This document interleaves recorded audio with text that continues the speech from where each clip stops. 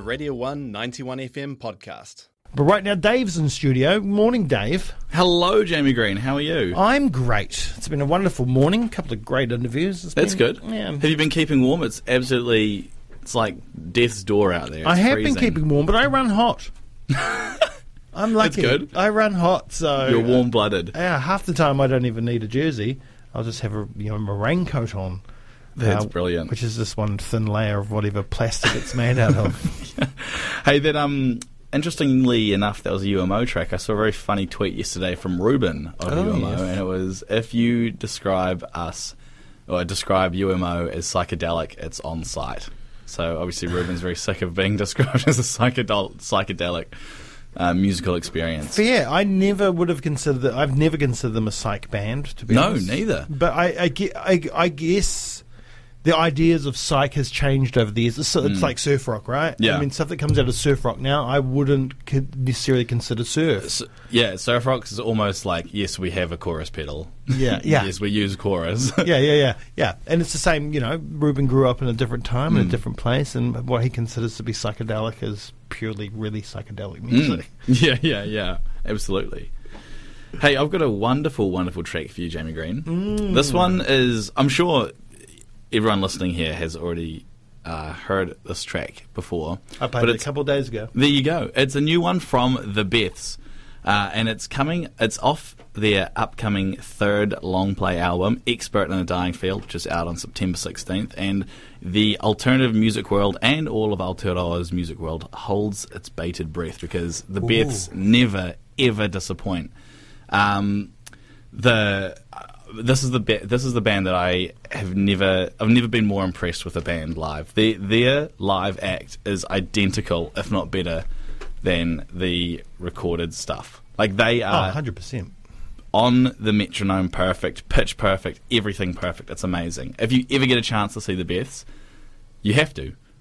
And there's no questions about that. End of. It's the person's called Jonathan, and he makes things proper, and he does it like he's a mathematician. He's like a physicist, astro musician. It's amazing, right? Yeah. In lockdown last year, or the year before perhaps, Jonathan from The Beths, he had like a wee MIDI machine that he programmed like all the sounds and like took all the sounds off, made them in a format that you could use if you were like using Reaper or Ableton or something, and then just put it out for everyone to use. Amazing stuff. He is one of the nicest humans you're ever likely to meet. Also, this is tooting Radio 1's horn a little bit, but when our very own Adelaide Dunn went up for the Tate Awards, which they were nominated for a few weeks ago, Jonathan said that he's loving the live tours. Yeah. Great. Yeah, which is amazing stuff. Thanks, Jonathan. Thank you, John. Yeah, really, really appreciate that. So, anyway, I feel like we've not talked about the song at all. The song is called Silence is Golden, and I mean, you'll hear it and you'll instantly know that it's a Beths track. I think describing some songs can be helpful, but I don't think I could do this any justice by giving words to it. So why don't we just get into it, Jamie Green? We will, but I've just got a quick question for you. Yes. We just talked about psychedelic music and not being considered psychedelic, and surf rock not being the same as old surf rock. Do you consider The Beths to be pop punk? Would you put them in the pop? I would put the older stuff in pop punk. I would call them more alt rock, probably, but that is such a blanket term, right? Yes. I wouldn't. But that's, again, my old thinking. Pop punk for me is like Enema of the State. Yeah.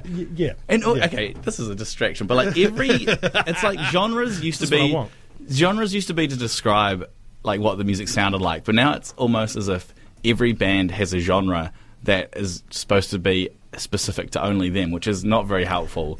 On post-wave, dark, sludge. I don't know what that means. Just, are you metal? Cool. Thank you. Sorry, that's... I had to get that off my chest. Desert rock? Yeah. What does that mean? Drink some more water. The music's dry. But that's why jangle pop's so good, because it's jangly guitars. Yeah. That's jangle.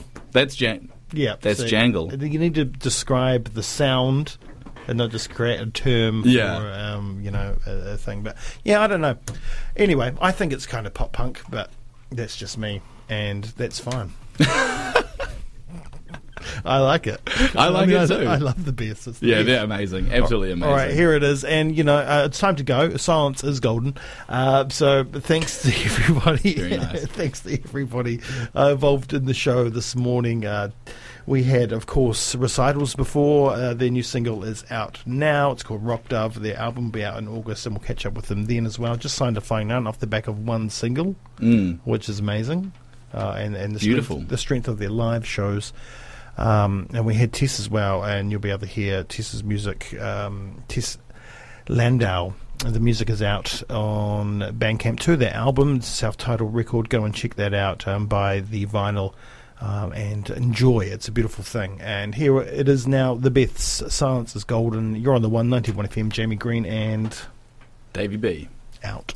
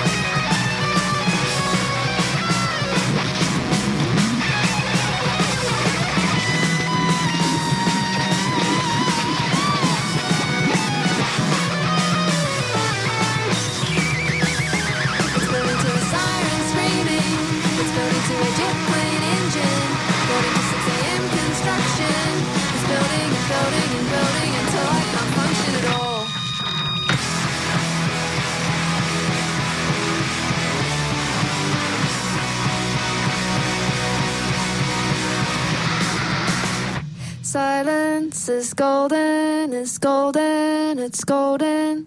Silence is golden, it's golden, it's golden. That was a Radio 1 91 FM podcast. You can find more at r1.co.nz or wherever quality content is found.